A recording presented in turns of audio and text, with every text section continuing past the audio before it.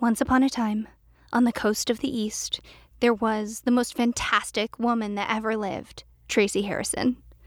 So flattering. Oh, I love it. Keep telling the story. And she sent a diamond jewelry care package to the most wonderful woman of the West, Rowan Hall. How did she do it?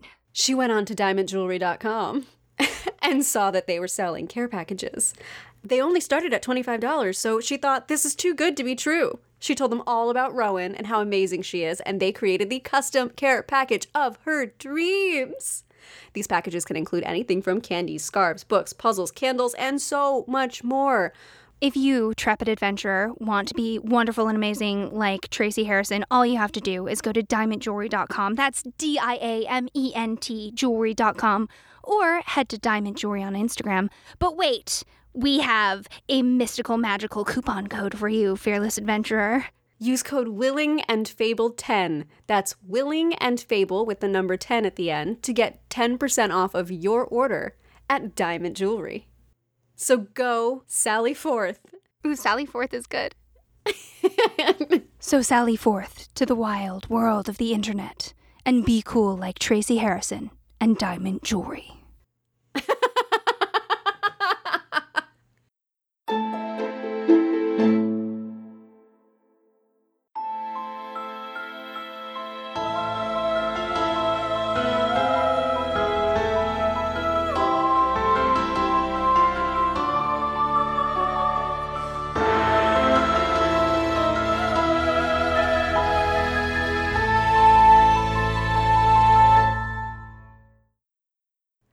How was your vacation, guys?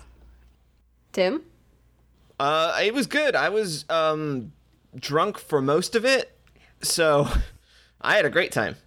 I just did nothing for a week. I started reading Circe, but I didn't get to finish it. The one regret for the week is that I didn't get to read as much as I wanted to because my nephews needed a lot more babysitting than I expected. So Yep. I didn't even get halfway through a single book. But it was still lovely and wonderful. You gotta live that audiobook life. That way you can multitask.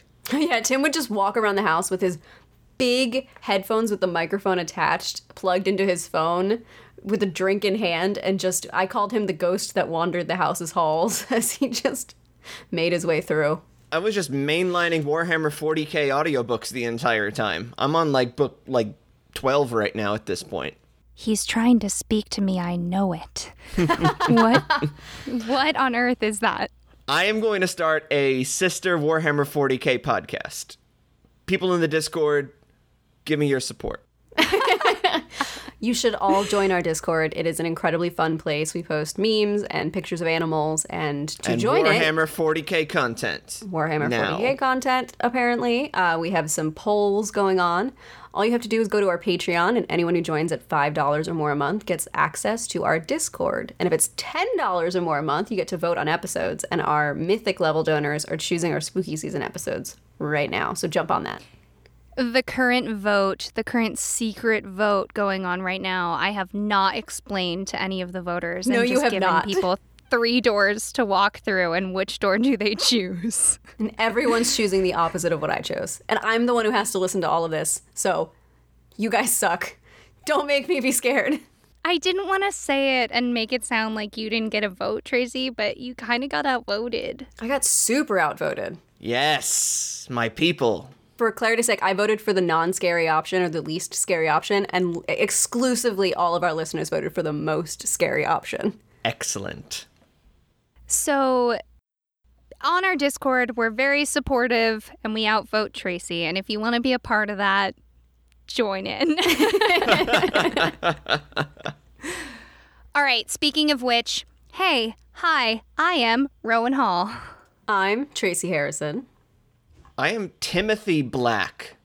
Ooh, we're going full formal this time. You want to add in a full name? Do you want to go middle? No, I don't want people to have that much information about me. And this is the very formal, very serious Willing and Fable podcast where we... where we talk about ancient myths, local legends, and why stories have staying power. And welcome to our Whiskey and Fable mini-series. So grab your drink, tighten your bow tie for our very serious podcast about very serious history as we jump into Bourbon and Rye. Yeah, Tim Black, friend of the podcast, clearly he lives with Tracy, historian, whiskey lover, is our resident storyteller, which means Tracy and I just get to sit back, relax, and sip our whiskey. It's true. Although we say that as a joke, in reality, Ronan and I are also working on many other projects, so not as relaxing as we pretend it is. It's all a ploy so that we have time to get other things ready for you. Now that is the truth.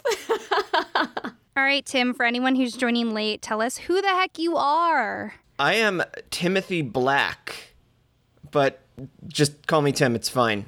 If you see me in the Discord, just call me Tim.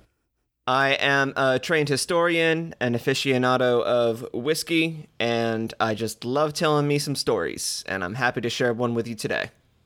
You have your master's in European history, is that right? No, actually, I have my master's in criminal justice. I only have my bachelor's in history. How did I not know that? I am mysterious. He picks and chooses what he tells you he got his degrees in because he also got a poli-sci undergrad degree as well as a history undergrad degree and a criminal justice and homeland security master's degree. So really, it's just whatever mood he's in is what you'll find. It took me so long to find out what all of his education was. I am an enigma. I think it's important, since you are an enigma, that we clarify. Tim, I have been asked, is Black your real last name? Black is my real last name. Two quick jokes about that. One, when he first started dating my sister, my mom only referred to him as Sirius, and I didn't know his last name was Black, so I thought my mom was just trying to imply that it was a serious relationship, and I was very confused. And then I learned she was making a Harry Potter joke. Turns out it was both a serious relationship and a Harry Potter joke. Yeah, it could be both. Oh. The other thing is just that we all like to joke about if Jamie and Tim ever get married and have kids, literally no matter what they name their kid with the last name of Black, they're going to sound like the protagonist of a YA fantasy novel. I want to lean into it. I want to give them a Latin first name, so it's something like Lucius Black or Anastasius Black. So they sound like a vampire who lived 600 years ago. I'm into it. Yeah. I support this. I'm always on team funky name, but my realistic sister who lives in the real world isn't as into funky names because she understandably doesn't want children to be bullied for having names that make them sound like a 600-year-old vampire. I want to know what qualifies as a funky name to you because I'm trying to think of disco names right now. Ooh, spicy funky disco names. Those I'm on board with. Cher? Rah, rah, Rasputin Black. Rah, rah, Rasputin Black. You should name your kid Rasputin. No. He was such a scary real-life dude. You're asking to be possessed if your name is Rasputin Black. Are you not asking for your kid to be possessed? What is the line here? I want it to sound metal without an actual demon showing up in my life. Okay. Fair. I would say possession is welcome, but not for children under the age of 18. So you have to protect Rah Rah Rasputin for 18 years with your life. So Tim won the last name lottery. Tracy, I thought you and I were doing great with our last names, but... No, you know what the worst part is? Tim has a sister named Tracy. Does she spell it the same way you do? No, she spells it the right way. The wrong way. She spells it the wrong way. With no E? Yeah. No E involved. I like the E. I didn't even know there was a no E option. It's the more common option. Isn't it the boy way? That's what my grandmother said, but then she also spelled my name Tracie for as long as she and I were both alive. So okay, I say boy way just to clarify in that my name is also traditionally an Irish male's name. Any name could be any name, really. Except for apparently Rasputin.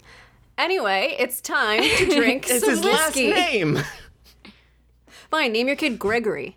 That's a normal name. Gregory Black? Yeah, I would do that. Was his name Gregory or, like, wasn't that an I? Grigory. Grigory. Yeah, it's the Russian version of Gregory. Yeah, name your kid Grigory. Grigory But then Black? it shortens I to would do Gory that. Black. Gory Black! That's cool. That's metal. No, I think we're all agreed I think here. we're all in agreement. I commit on this podcast to name my firstborn son Grigory Black. You heard it here first. Okay, it is time for us to talk about some whiskey. Tracy wants to drink her whiskey. I really do. It's sitting in front of me. I really want it. Oh, you guys were waiting? All right. So today, I am drinking Bulleit Bourbon in honor of my brother-in-law, as it was introduced to me through him, and it's one of his favorite drinks. Before I try it, I'm going to give you a little history. According to their website, in 1987, Thomas E. Bulleit Jr. fulfilled a lifelong dream of reviving an old family bourbon recipe by starting the Bulleit Distilling Company. Inspired by his great-great-grandfather, Augustus Bulleit, who made a high rye whiskey between 1830 and 1860. Tom left a successful law practice and risked everything to experience life on the frontier. Today, we're not the only ones who are glad that he did. I'm going to say it. Augustus Bulleit, another quality name. If you weren't going to say it, I was going to say it. Augustus Black? Augustus Even Black. better, perhaps. Augie Black, is that what you short it to? Augie? August? I'm trying to figure out how Gus. people are going to ruin the name. Gus. You do Gus. Gus Black. I'm sticking with Gory. I like Gory. All right. Okay, back to the history. A tavern keeper in 1830s Louisville, Kentucky, Augustus Bulleit was dedicated to a single goal: the creation of a bourbon unique in flavor. After experimenting with countless varieties, he finally came upon a bourbon with the character he had long sought after. One fateful day, while transporting his barrels of bourbon from Kentucky to New Orleans, Augustus Bulleit vanished. What happened is still unknown, and his creation nearly disappeared into history along with him. To this day, Bulleit bourbon is distilled and aged in the Bulleit family tradition. Their main founder guy was clearly transported to an alternate dimension. Yeah, I want to follow that lead. I want to know where that goes. Or maybe he met that old god we talked about in the last episode, that white stag of Erin. Maybe it went across the sea. He met that old god. Or maybe he stumbled into a fairy ring. Possible. Or he Or- had to roll whiskey barrels up a hill and then he fell asleep for a bunch of years. I like that. He is the real Rip Van Winkle. See, I heard rolling up a hill, and I thought you were doing a Sisyphus thing there, too. Just eternally rolling a whiskey barrel up a hill, never to know a moment's rest. And never to have a drop. That's Tantalus. Ooh, we can combine all three. He's got the Tantalus, the Sisyphus, the Rip Van Winkle, the Dick Van Dyke. Throw it all in there. See what comes out. Augustus Bulleit. The last thing I want to talk about is that I found on their website they started something called the Bulleit Frontier Fund. They describe it as, at Bulleit, we're on a mission to support pioneers and communities pushing the frontier forward and shaping the world of tomorrow. As such, we have created the Bulleit Frontier Fund and are announcing the launch of the fund with an initial donation of $250,000 to support the North American hospitality industry. As a start, the Bulleit Frontier Fund will make donations to organizations such as the United States Bartenders Guild, Another Round, Another Rally, and Southern Smoke. Our initial focus of supporting the bar and restaurant industry recognizes that they are facing an uncharted world in which what, where, and how people drink is fundamentally being reinvented, and with many facing extreme uncertainty, thousands of bartenders have nowhere to use their skills. Bartenders and our friends in the hospitality industry have always welcomed us into their bars and restaurants with open arms. Now they need our support more than ever. So I just thought that was really cool. One, their website is gorgeous. You should go check out the Bulleit Bourbon website. And two, I just thought it was really cool that they're taking time to give back to all different kinds of hospitality folks who are really hard hit right now. That's super cool. The Bartenders Guild is very much more well known, I think, in LA because there's so many bartenders. We really like them. Mm-hmm. So, give us a toast, Tracy. Okay. to Bullet and the Bartenders Guild and everyone else who's drinking. Oh, by the way, everyone who's listening, get your drinks ready. This is your moment. Yes, it doesn't have to be alcohol. It's welcome to be. But it could be water, tea, apple juice, soda, other drinks. I'm not going to keep naming drinks. I'm going to drink my drink. My toast is from Atlas Obscura, and it was sent in by Carol Hurd from Hoboken, New Jersey. And it was a toast that her grandfather used to say. You're a gentleman and a scholar, and a good judge of bad liquor. Cheers. Okay, so first I'm going to smell. I get vanilla and spice. Yeah, there's like a very something very warm that hits the back of your throat when you smell it with your mouth open, which I've learned how to do. So I have the tasting note by the chaps at Master of Malts. So I'm going to give it a taste now. Very warming and spicy. You'd say definitely whiskey for sure. Yes! She almost did a spit take. Okay, all right, back to the tasting notes.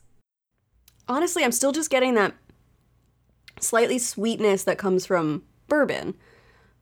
It's so spicy. Like, that is really what I'm getting, is like almost a cinnamon spice feel, and it is so warming. I'm like, I feel hot now, having taken a few sips. Okay, so tasting notes by the chaps at Master of Malt. Tracy, you were right on the nose. There's definitely vanilla. They also said bright with orange zest and toasted oak. Oh, okay. Mm-hmm. And then on the palate, you're supposed to have further orange notes, followed by some warming winter spices, good job, and a hint of tobacco leaf, which I love in a wine, for sure, tobacco-y flavor. I don't think I could ever pick that out. I don't think I have a sophisticated palate enough. But the finish is smooth and spicy. I would agree with that, for sure. It's so good. Tim, are you drinking the same whiskey? I am also drinking Bullet. I guess I shouldn't have said the notes before you tasted it. Well, Tim would hit the nail on the head anyway. So then I pose a challenge. Timothy Black, describe your taste of Bullet as a person. Ooh. Only people words. Interesting. Okay. All right. Let's give it a shot. Here we go. Oh, give it a shot. That was funnier than... Friendly, but like kind of like a roughhousing kind of friendly. Like they hit you a little too hard on the back at first, but then they wrap your hand around your shoulders and they jostle you a bit. And then you feel like you're kind of like in part of the group, you know? Is this whiskey a paladin? I'd say it's closer to being a friendly barbarian. Yes, that's the vibe I was getting. I love it, and I would agree, totally. That's such a good way to describe it. It hits you a little hard, but then it's like very friendly. It makes you feel warm. Yeah. Well done, my man. Well done. Of course. Pull up a place by my fire. I shall tell you stories. Oh, you are very small. It is not a worry.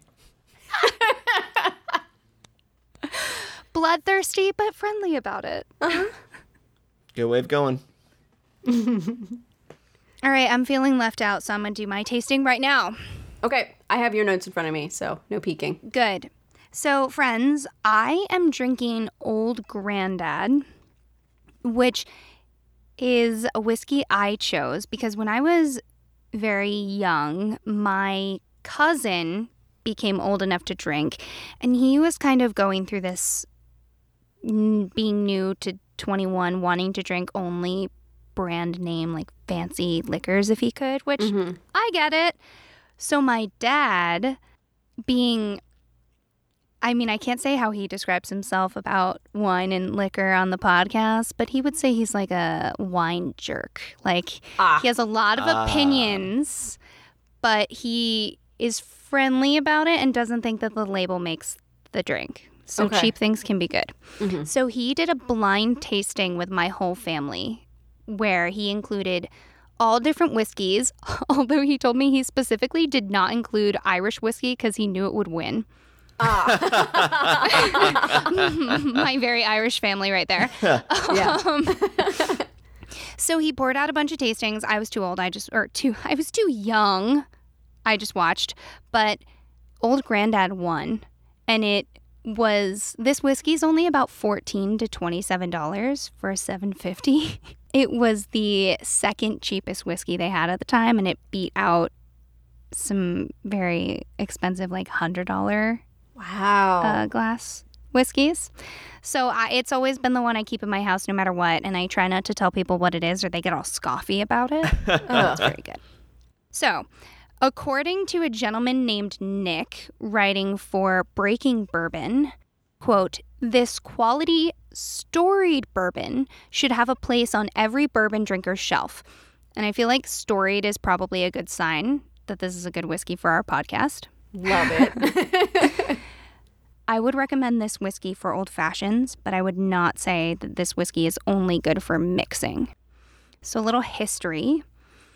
Old Grandad whiskey was created and named by Raymond B. Hayden, the grandson of Meredith Basil Hayden Sr., a name I'm sure you're familiar with, Tim.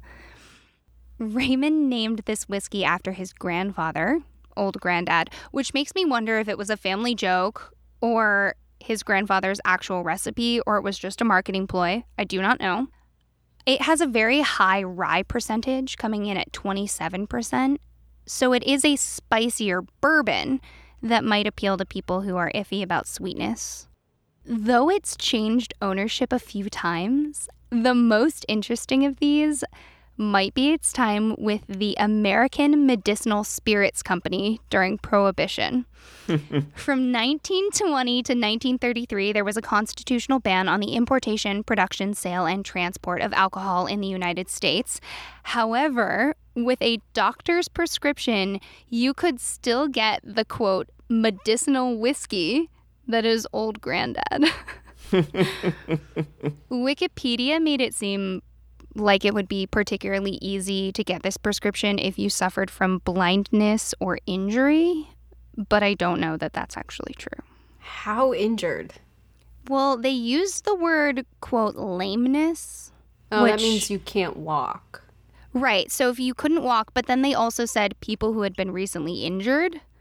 So, I don't know, but I can imagine wanting that prescription if I had, been in a farming accident or something. I don't know. So assuming you're drinking the 100 proof, which I am, if you look at the bottle, you'll see right on the bright orange label the words bottled in bond. I had no idea what that meant. So to quote our friends at Breaking Bourbon again, to be labeled bottled in bond, the whiskey must be the product of one distillation season and one distiller at a single distillery, aged in a federally bonded warehouse under U.S. government supervision for at least 4 years, and it must be bottled at exactly 100 proof. Additionally, the bottled in bond label must clearly identify the distillery where it was distilled and where it was bottled if different. Old Grandad today is part of whiskeys known as, quote, the Olds. Beam Suntory Brands, who owns the whiskey now, markets it with Old Overholt, which is a rye whiskey that's bottled in Pennsylvania since 1810. Represent. That's said to be America's oldest continually maintained brand of whiskey, so go Pennsylvania, yay. Yay, Pennsylvania. The bourbon gents who were actually tasting the 40 proof pointed out something that I found really interesting, and that's a sweet nose but a spicy palate. I've drunk this whiskey for years, so Tracy has some new notes for me, but we'll see if I get closer. And my toast to you guys in honor of wheat and farrow. Let us drink to bread, for without bread, there would be no toast. Have I ever told you the story of when I first heard that toast? No, I pulled it from Atlas Obscura, from a guy named Sean in Seattle, Washington. Thank you, Sean. I mean, where I heard it, they probably got it from the same source, but I first heard it at the Pennsylvania Renaissance Fair a few years ago. during like a drinking toast singing performance. And Wait, I was with you. It was the year before that. It was the year before that I first heard it. Okay. And the friend I was with and I still say it to each other because we thought it was the funniest thing. I love it so much. I'm going to use it often. All right, will someone pull up my tasting notes? I got them. We're ready to go. Okay. So the thing that I noticed today when I poured this bottle, and it's a brand new, super shiny bottle of Old Grandad, is that it is so sweet when it goes into the glass. I always drink mine with an ice cube, so when it just started to melt, it really opened up.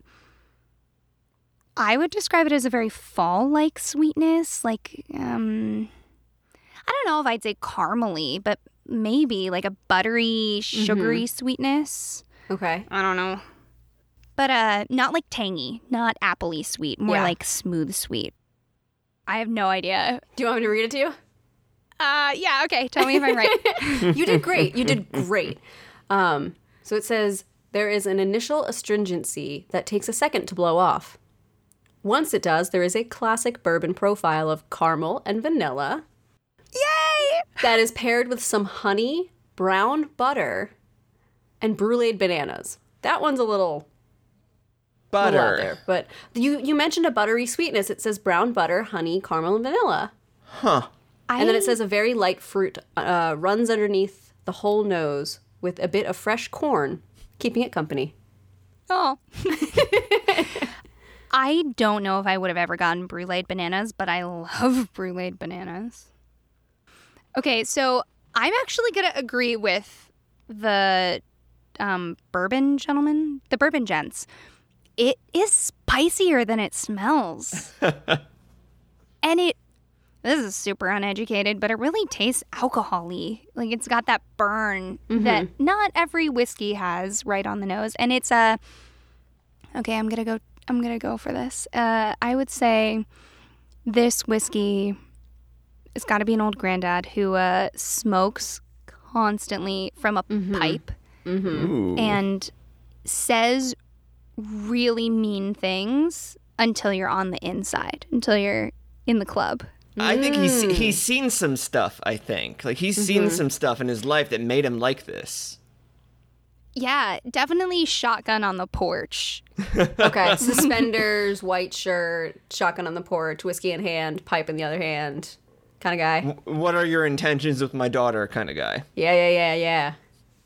Good old dog hanging out with him. Oh, that dog is so old. He's so old, but he's been there as long as you've known this man. You've known him for a while, so it's a little weird.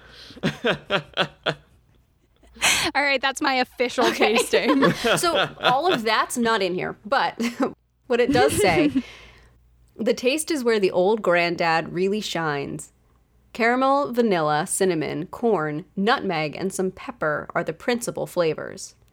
There are some very sweet dessert-like qualities to this bourbon with candied nuts, cherries, and a hint of fruit. Adding water or ice enhances the caramel and vanilla while simultaneously bringing out some additional savory notes of brown butter and something that reminds me of sage. Okay, I'm not sophisticated enough to get the sage, and I'm not getting a single note of cherries or fruit. I specifically drink this whiskey because it feels like one of those whiskeys that's like punishing you and being nice to you at the same time. Okay.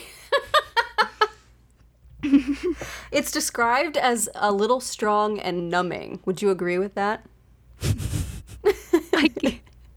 I guess so. Yeah, sure. All right, my last question at the end of it with the finish when it's fading away.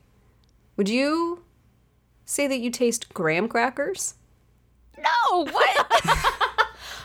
Well, someone with a more sophisticated palate than you apparently did. If anything, I would say the finish is smoky. And now that someone has said pepper, I get that capsaicin quality, but I'm not, no, with the graham crackers. There are no s'mores happening in this whiskey. I would say I did a solid 59% on No, that you did tasting. better than that. You did a great job. I was so impressed with you nailing the buttery sweetness. Hear that, family? I didn't get to participate almost over a decade ago, but here we are now. Is it story time? Yes, now that we have drink in hand. All right.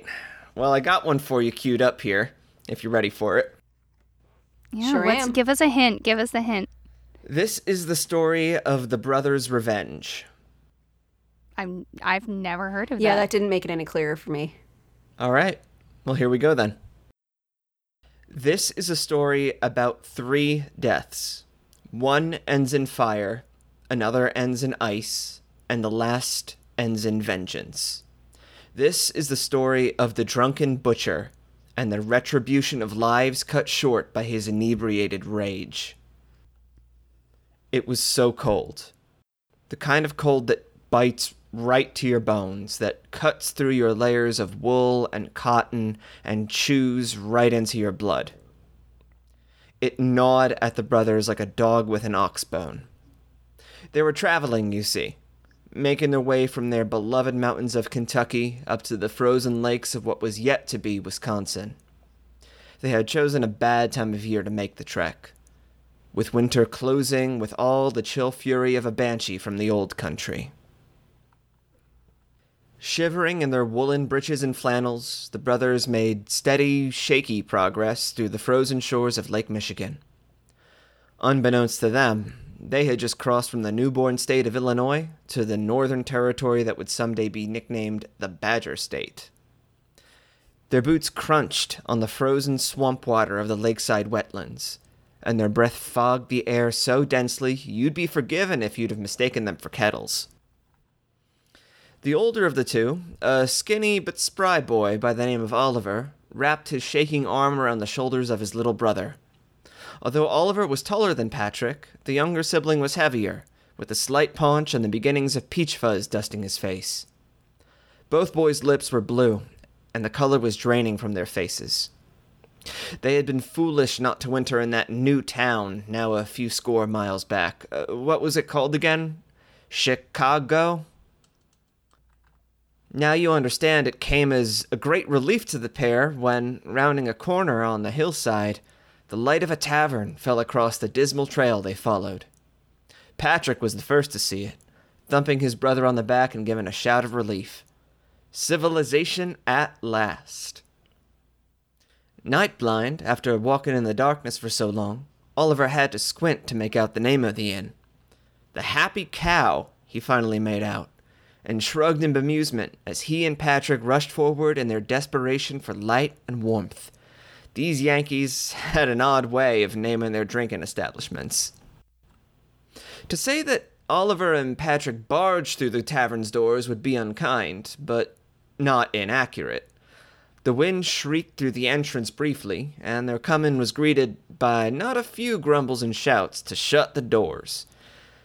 Still shivering, but already feeling the comfort of the roaring fire in the tavern's hearth, the boys did so happily. The inn wasn't much like the saloons they had back in Kentucky. Sure, there was a buck's head mounted over the fireplace, and there was some music being played by a pretty young lady in the corner, and that was all well and good. But the place was stocked with all manner of spirits and beers that Oliver and Patrick had never seen before. Nonetheless, they took a seat at the bar, a rough-hewn affair that looked like it had been cut from the oak yesterday, and waved to the barmaid. Still trying to rub the warmth back into their limbs, they were overjoyed to find that, in spite of the strangeness of this frontier Yankee tavern, the Happy Cow was host to their beloved Kentucky bourbon. Each of the brothers, neither of them older than 16 summers, were regardless served a healthy helping of that golden spirit, and they gladly threw back a swallow of it. They each exhaled sighs of pure exultation as the liquor warmed their guts and brought color back to their cheeks.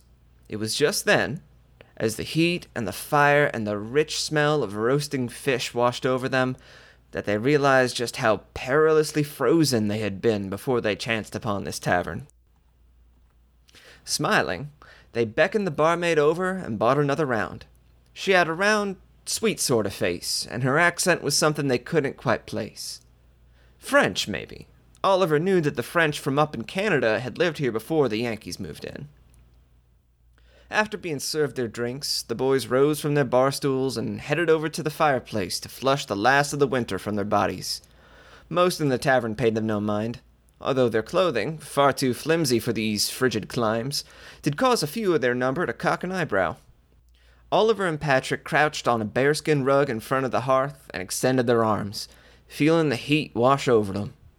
The younger brother sighed and then glanced about the room, the single-minded urge to dispel the cold now fading, and his natural curiosity resurfacing. Most of the tavern-goers seemed to be the outdoorsy types, clad in beaverskin hats and buckskin coats, huddled over rough wooden tables and making conversation amongst themselves. Occasionally, a shout of laughter or a cuss word would flare up over the low din, but otherwise no one stood out. No one, that is to say, except for the butcher. At a glance, Patrick knew the man's profession. He had not bothered to change out of his apron before coming into the tavern for his nightly drinking. The off-white leather garment was stained dark red and brown from his day's work, and belted around his waist were a set of wicked-looking knives. A long, scraggly beard, matted in places with God only knew what, was the only hair that adorned his craggy, weather-beaten head. His eyes were heavy-lidded and bloodshot. It was as though he had not slept in weeks. For all the man's dishevelment and untidiness, his knives, they gleamed sharp and clean. He was drinking a strange green drink from a misshapen glass cup. Even from where Patrick crouched, the liquor reeked of alcohol and licorice. Had the boy been a bit more worldly, he would have known absinthe when he'd seen it. A bottle of the spirit was on a table to the man's left, still mostly full of the noxious beverage. To Patrick's mind, the butcher was thoroughly soused, off in his own grim, bloody world. And, while the boy was by all accounts correct on the former, he was deeply mistaken as to the latter. The butcher's eyes snapped to Patrick with unexpected alacrity, and a growl not unlike that of a grizzly bear rumbled from his misshapen maw. "You're looking at me funny," he slurred, his threatening tone drawing Oliver's attention as well. Patrick blanched, startled by the menace in the butcher's tone. "Weren't looking at you," he replied, his voice shaking. "You were looking at me funny," repeated the drunken butcher, a little louder this time. The patrons closer to the brothers quieted noticeably, a few of them scooting their chairs away from the butcher and the boys. "He weren't looking at you," said Oliver, stepping in front of his brother defensively. The butcher's eyes widened at this second denial, and he rose from his seat. His bulk caused the chair to creak audibly. He threw back the last of his glass of absinthe and reached out to grip the bottle. His hairy arms were corded with muscle, and his knuckles were white around the neck of that bright green spirit. "You calling me a liar?" the butcher snarled, his deep voice sinking to a deadly hush. Oliver's breath was coming fast now, seeing the violence in the man's eyes. The butcher advanced forward. The older brother put his arms out in front of them in a placating sort of gesture, waving them as though asking for mercy. "We didn't say that," Oliver replied tremulously. The butcher had a full head and a half on him, and weighed more than both brothers both times over. The butcher kept approaching, and, in a twist of misfortune, one of Oliver's waving arms caught the side of that man's arm. The accidental strike couldn't have hurt the butcher in the slightest, but the drink was in him, and the blood was up. "Nobody hits me and gets away with it," the butcher roared suddenly, lunging towards the older brother. With a blow that only a man of practiced violence could make, he smashed his bottle of absinthe over Oliver's head. The liquor soaked the boy's hair and clothes and mixed with the blood from his split scalp as pain lanced through the boy's skull, though the butcher was not done yet. Roaring with drunken rage, the man lifted Oliver by the collar and with one vicious motion tossed the boy into the blazing hearth beside him. The fire engulfed Oliver in an infernal wash of pain and terror. The absinthe greeted the flames like an old lover, and their union caused the boy's whole body to catch. Oliver was screaming, and Patrick's panicked wails soon joined him.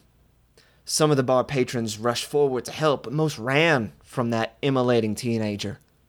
Frantically, heedless of his own pain, the younger brother tried to pat down the flames, but his efforts proved futile. Oliver lapsed into merciful unconsciousness as he was consumed. But still, the butcher wasn't done yet. With a demonic, feverish smile of bloodlust and rage, he turned to Patrick and reached for one of the knives at his belt, which shined with all the hellish fire before them. "Your turn," he hissed in a sadistic whisper. Torn between ministering to his dying brother and saving his own skin, a terrified Patrick screamed and fled from the tavern, his hands burned and tears streaking from his eyes. Laughing maniacally, the butcher pursued. Patrick did not know how long he ran. After a while, tearing through those frozen wetlands, the butcher must have given up his pursuit. The boy thought he was safe at last, but the butcher's chase was only the beginning of his problems. Now it was the wolves' turn. Hearing the howls of those hungry predators drawing ever nearer, Patrick resumed his desperate, blind flight through the winter night. It turns out, he need not have worried about the pack finding him and tearing him apart. The cold got him first. By the time the wolves had closed in, they sniffed and swatted at the frozen body of poor, dead Patrick. The land that would be called Wisconsin was a lawless place at the time, and most of the folks who traveled that land were only passing through. The butcher was a fearsome man with a bloody reputation and a temper to match. No one wanted to stick their necks out to seek justice for two dead boys from the Green Mountains down south. A year and a day passed, and all was business as usual in the territory. Winter had set in again, and the trappers and herdsmen settled in to wait out its icy grasp. Travelers from around Lake Michigan stopped in now and again at the Happy Cow, where the butcher continued to drink his absinthe and snarl at anyone who looked at him funny. He had heard whispers that there was a ghost haunting the trails snaking through the wetlands. He dismissed it. It was superstition. One night, thoroughly drunk and muttering to himself in his usual irate way, the butcher departed the Happy Cow and staggered back to his cabin. It was then he heard the growling. Squinting into the frozen night, swaying a bit on his feet, the man saw 2 points of iridescent blue lights moving toward him from the tree line. "Who's there?" shouted the butcher, slurring his yell as only an idle drunkard can. His only reply was more growling, a deep rumbling sound like ice grinding on stone. Finally, a shape began to manifest. It would be inappropriate to say that the butcher soiled himself when the huge black wolf prowled forward towards him, but it would not be inaccurate. The beast had its vicious fangs bared in a snarl, and they glinted like the steel of his own knives. The creature's breath did not fog the winter air, and, indeed, it seemed to make the air around him colder as it approached. Almost absent-mindedly, the butcher noticed the wolf thing left no footprints. Doing the first sensible thing he had done in the past decade, the butcher turned to run, but was met with an even more frightening sight. The thing, for what else could he call it, was taller than the butcher by, well, a head and a half. It was rail thin, emaciated, with charred black skin that stuck to its bones like the crackling on a roasted hog. And it was burning. Fires of a baleful red light poured from its eyes and mouth, and from gaps in its scorched hide where it had given way. It said nothing, but only raised a hand. It pointed at the butcher with one skeletal finger, and then it screamed. It screamed like the damned down in hell. It screamed like a horse with a broken leg. It screamed like a hurricane wind passing through the eaves of a broken church. It screamed like a dying boy who just wanted to find a place to be warm. The butcher, for his part, didn't have time to cry out himself. He was dead before he hit the ground, blood seeping from his eyes, nose, and mouth. And thus did the brothers find their revenge. It is said to this day, wintertime travelers passing through the wetlands by Lake Michigan recall seeing the specters Oliver and Patrick, the burning wraith, and the freezing wolf. It is said that they appear to speed these folks on their way, and to scare them into seeking safe haven from the cold touch of the deadly northern winter. And that is clearly our first spooky story Yes. to kick off the season. Yes. Inaugural spooky story, thank you very much. I love a story where everyone dies, Tim. Thank you. Hey, the barmaid was fine. She was okay. It's true. You know what? A story where no lady dies. That's pretty good. Yeah, just dead dudes. Just dead dudes. That was visceral, though. It was really well written. Thank you kindly. I also feel like this is a story that says anyone who likes licorice flavor, absinthe, is clearly a bad person. I'm a bad person. I'm obviously kidding because we don't yuck people's yum, but like, As an individual with individual taste buds, we're allowed to not like things. oh, definitely for sure. But I am noting this down in my diary of why I don't like black licorice. Beware murderers. Yeah, not the flavor. Tastes like murderers. So, Tim, I have some questions for you about bourbon. I would love to answer them. Knowing not a single darn thing myself, is it correct that to be a bourbon, it can only come out of Kentucky? No, Those the it must be rules? made in the United States for it to be called bourbon. So you could have Tennessee bourbon, New Orleans bourbon, Kentucky bourbon. It must be American distilled in order for it to be called bourbon. Otherwise, it's just corn whiskey. And all of our barrels that can only be used once, or at least some of them, get shipped overseas.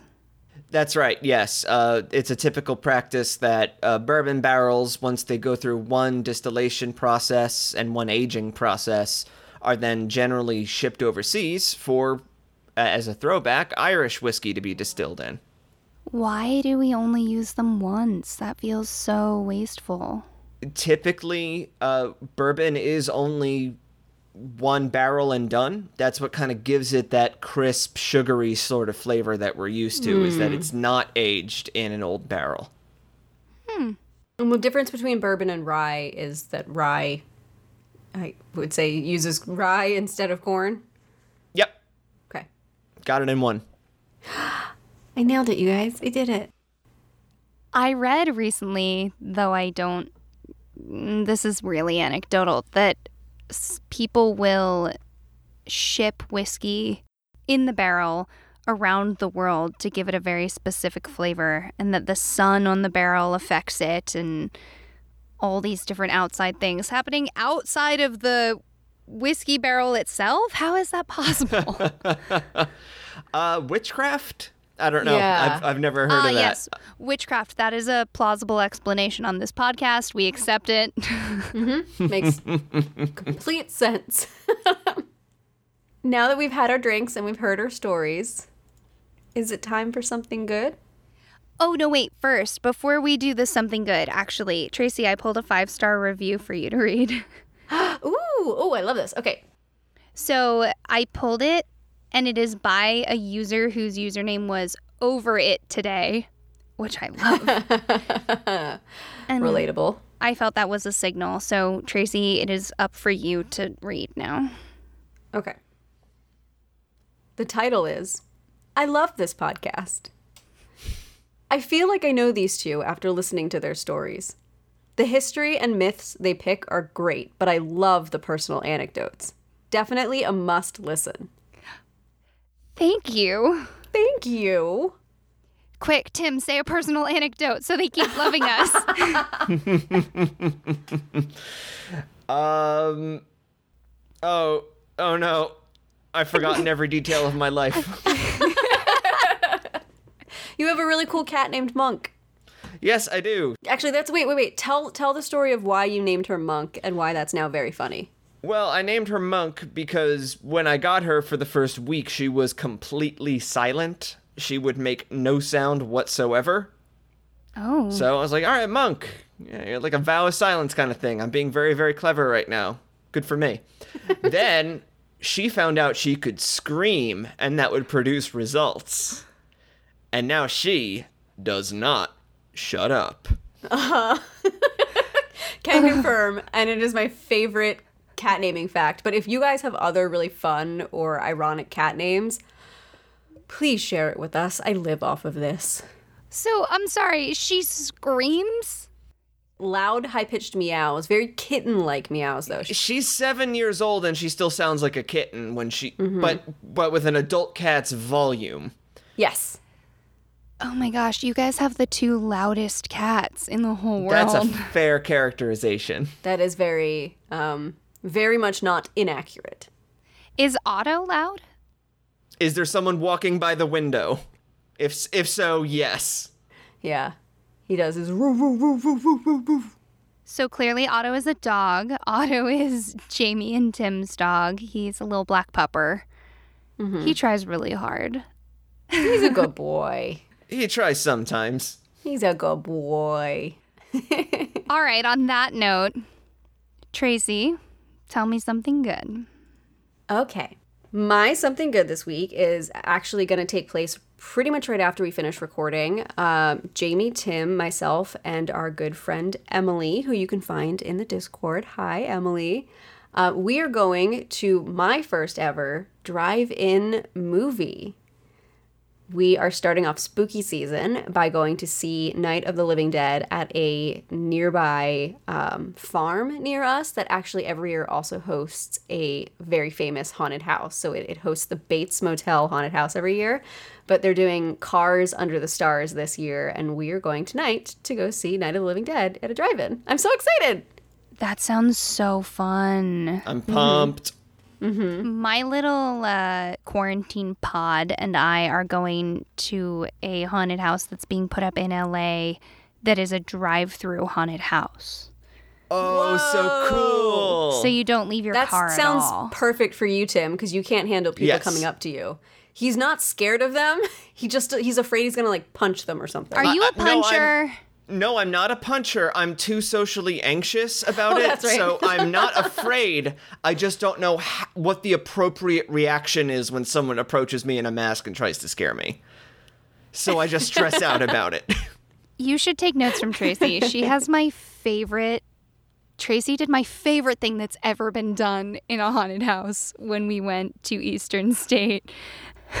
Which is that I got so scared that other people in the haunted house told me afterwards they thought I was part of it when they saw me walking around. Okay, so the story goes thusly. I was back home in Pennsylvania. Tracy and Jamie came with us, right? No, it was just you, me, and your ex. Okay, so Tracy, me, Tracy, me, and my ex, and Because this was when I first met him. I got pulled away from the group and sent down this different, separate, spooky path. Which is a feature of it. If you had a glow stick around your neck, you were allowed to be touched. And Rowan and this other person both had glow sticks, and I did not, which meant clearly they were going to make me walk through it on my own. And so they did. And then at one point, I'm running down this long hallway because it takes place at the Eastern State Penitentiary, this old prison, and I'm running down this hallway yelling for both of my friends, scared out of my mind, when Rowan's ex finds me and we like hug, and that's when people turn to me and say, "Hold on, are you a guest in the haunted house? We thought you were part of it. You were screaming so loud." I came up later when they were already hugging, but I remember seeing Tracy in the fog. And I had heard you before, and you were calling. Honestly, you sounded like a ghost child. I was so scared. I got thrown into a dentist chair and had spooky dental tool sounds thrown in my face, so... Yeah, you did. Anyway. If anyone is even remotely near Pennsylvania, go check out their Eastern State Penitentiary. I don't know what they're doing this year with quarantine, but during non-quarantine times, it is an excellent haunted house. The best. Okay. Rowan. Tell me something good. Yes, I shall. So I've finally committed. I'm going to gift myself a purple mattress. That was my decision late in the evening last night. And I'm saying it as my something good. Because so you have to follow through. So I have to follow through. And because I'm so excited, I have had the pleasure of trying multiple purple mattresses. And oh my God, I swear they are like the mattress of the future. I don't even know. But my current mattress is eating me alive. Like it opens its giant springy maw each night and swallows me whole and then spits me out as this crumpled version of myself. Relatable. My mattress does the same thing. I kind of why I'm mentioning this, actually. You have to let me know. I mean, I was going to say you have to let me know how it is, but clearly you know how it is because you've used other people's and loved it. So maybe I have to just take the plunge. Yeah, sidebar, Purple Mattress sponsor us. You can sponsor us. I'd love to do a trial run on one of your mattresses and then talk about it on our podcast about how great it is. Happy to do that for you. Our pleasure, truly. Truly. Our pleasure. So I have to do it now. It's a present to me. I'm very excited. Anyway, Tim, did we buy you enough time? You have bought me enough time. All right. So, Tim, tell us something good. I actually did not need bought time, but I am going to hijack my something good. Oh. And I'm going to take my something good time to plug the Milwaukee Freedom Fund as part of the Black Lives Matter movement. Please get out there. It's a great initiative. You do so much good by supporting them in any way you can. It's needed because Black Lives Matter and we got to do more. I love this. Yes, this is amazing. This is exactly the point of something good. Okay, can you tell us more about the Milwaukee Freedom Fund for anyone who's not familiar? It is primarily a bail fund for protesters or activists who are arrested for standing up against racial injustice. A lot of these folks do not have the funds or money to get themselves out of a holding cell, even though most likely when it comes to trial, they've done nothing wrong. Mm-hmm. And this is to get them back out there, back with their families, so that they can start living their lives and pick up the fight again. So we are going to put the link for the Milwaukee Freedom Fund in our show notes so you guys can find it more easily. Yep. As well as the recommendations page on our website, willingandfable.com. Absolutely. So there will be 2 places you can find it. We highly recommend you look into it. We had no idea Tim was going to say this, but we love that you did. Thank you. The last thing that I want to remind everyone is to please continue sending us your listener stories, your listener legends, family lore, spooky tales. You can send them to us multiple ways. You can do it in the Discord. If you're part of the Discord, you can send it to our Willing and Fable Gmail, just willingandfable@gmail.com. We also have a submission form on our website. So if you go to willingandfable.com, you can go to the contact section, fill it out nice and easy, and it gets sent right to us. We love, love, love hearing your stories, and we will continue to read them out on the podcast so that you can share them with the world. Yes, and I want to specify they don't just have to be ghost stories, because I know those are the ones that we've shared so far, but listen, if you have an old granddad who sits on a porch with a dog that's older than rocks, like, those are the stories we want. Or if you did something really embarrassing when you were a teen, or you experienced something cool during Y2K, of ways you can share stories. We love hearing it from you guys. It could be literally anything, so don't be shy. There's a ton. Or if an ancient unknowable god is your Lord and Savior. I mean, put that in there. Proselytize. Preach it. Yeah. You know, Tim's a big fan of Nyarlathotep, who you'll hear about in our future episode coming up soon about classic horror. I know I probably said that in a way that made most of you cringe. A lot of people say Nyarlathotep, but it's Egyptian-based. That's the right way to say it. It's the right way to say it. Nyarlathotep. Yeah, I will die on that hill. I'll die on that hill too because it is Egyptian-based, and that is how you would pronounce it. So Anyway. As the person on this podcast who never says that word because I think I'm going to get it wrong, I only write it. We call him Lot because it's a D&D thing that he's in one of our Yes. D&D campaigns. But We love apparently, Lot. Tim, what do people in the fandom call him? Gnarly. Gnarly. Wow. So anyway, if you worship Gnarly, you can also write in and let us know. Cthulhu's fine too. I want to say one last quick thing. If you do send us a story and you do not use our online submission form, which is totally fine, we'll accept it any way it comes, please, please, please include your pronouns and what you would like us to call you on the podcast. That's super helpful because we want to identify you exactly how you want to be identified. Otherwise, you're probably going to end up being anonymous. So we'd love to shout you from the rooftop. So definitely include that if you email us or Discord us. All right. We did some bookkeeping. We did some good things. We drank some whiskey. We talked about some good things. And we're all going to go research the Milwaukee Freedom Fund. Absolutely. Have fun at your drive-through movie, guys. Thank you. I am so excited to... Actually, what I'm really excited about, in addition to my something good, is that Tim and I have Indian food waiting for us downstairs. So I'm going to go downstairs, eat Indian food, go pick up some delicious snacks, and then go to a drive-in movie. So really, my night tonight is just looking incredible. I'm going to have chicken nuggets at home and get work done. Also valid and wonderful. Also amazing. Proud of you. Look at her. She's making moves. She is a boss babe. She's getting work done. She's glowing. It is this is an audio medium. No one can look at her. That's why I'm painting a word picture. Just picture this beautiful No, we woman. have a rule. You describe her as a whiskey, not Yes. as a person. You're right. Okay. She is Citrusy. she has initial notes of warming sweetness that translate into a spiced vanilla as you further get to know her. All right, I'm blushing so much, everyone. Or tell a foe, and we'll see you soon, okay?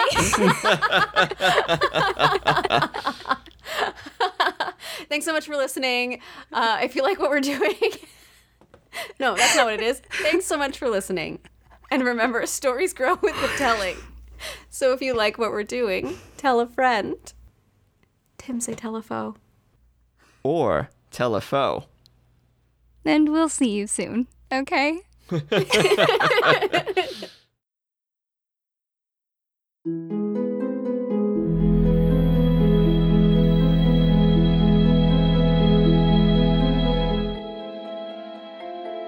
Thank you so much for joining us for the Willing and Fable podcast. This episode was written and produced by Tracy Harrison and Rowan Hall. That's me. Our music was written and performed by Taylor Ash, and our logo is by Jamie Harrison. If you ever want to watch or read what we're reading, head over to willingandfable.com for our show notes, or find us at Willing and Fable on Instagram, Twitter, and Facebook to join the discussion. We hope you'll rate, review, and subscribe to our podcast using your favorite listening source. And check out Willing and Fable on Patreon, where we have more than a few surprises for you, including custom artwork, stories, and access to our secret Discord channel. And of course, join us next time for another round of ancient myths, local legends, and stories with staying power.